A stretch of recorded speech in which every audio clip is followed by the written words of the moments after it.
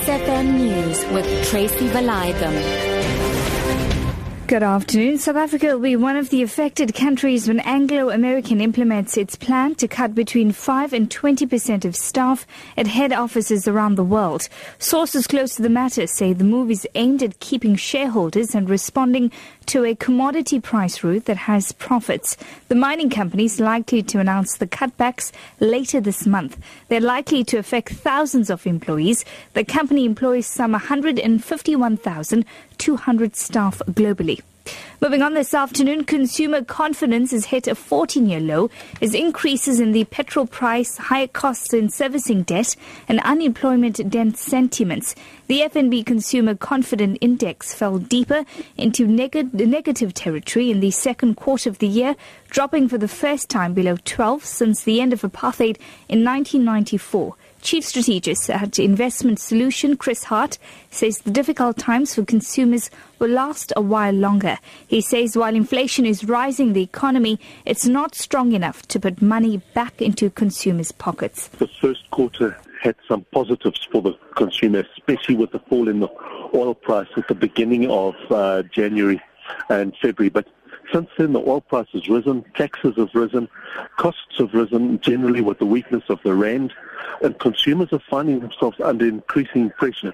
The slow growth is not really creating jobs. Unemployment is rising, and that means the dependency on people who are working is greater, and consumer confidence looks set to fall further at the beginning of the third quarter. Transport Union SATAWU says it looks forward to COSATU announcing how it plans to continue its fight against the e-tolling system in Gauteng. The union says this will happen after the Labour Federation's upcoming Special National Congress this month.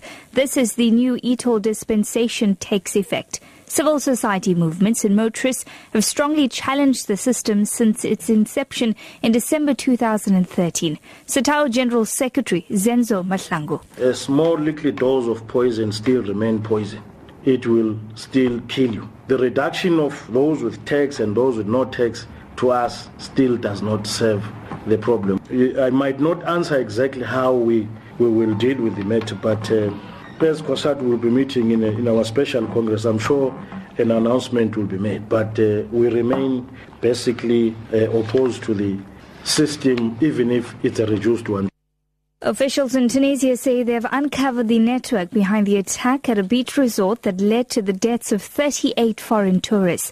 IS militant says one of its members carried out the attack. The BBC's Richard Galpin has the details. A government minister, Kamal Jandoubi, told journalists in the capital Tunis this morning that the group of 8 people who'd been arrested included a woman. Another government minister has also been quoted as saying that the gunman Saifuddin Rizki had trained in a jihadist camp in Libya alongside the 2 men who carried out the attack earlier this year on a museum in the Tunisian capital, in which 22 foreign tourists were killed. Back home this afternoon, a woman has been seriously injured in a 5-vehicle pileup on the N2 near Isolweni on the KwaZulu-Natal south coast.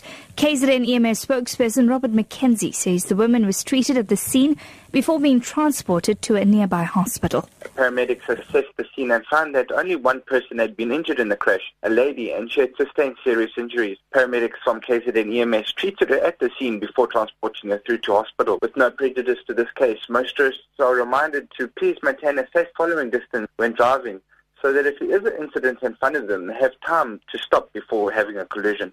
Your top story this hour: South Africa will be one of the affected countries when Anglo American implements its plan to cut between 5 and 20% of staff at head offices around the world. For Lotus FM News, I'm TRACY VALAYDHAM. I'll be back with the headlines at 4:30.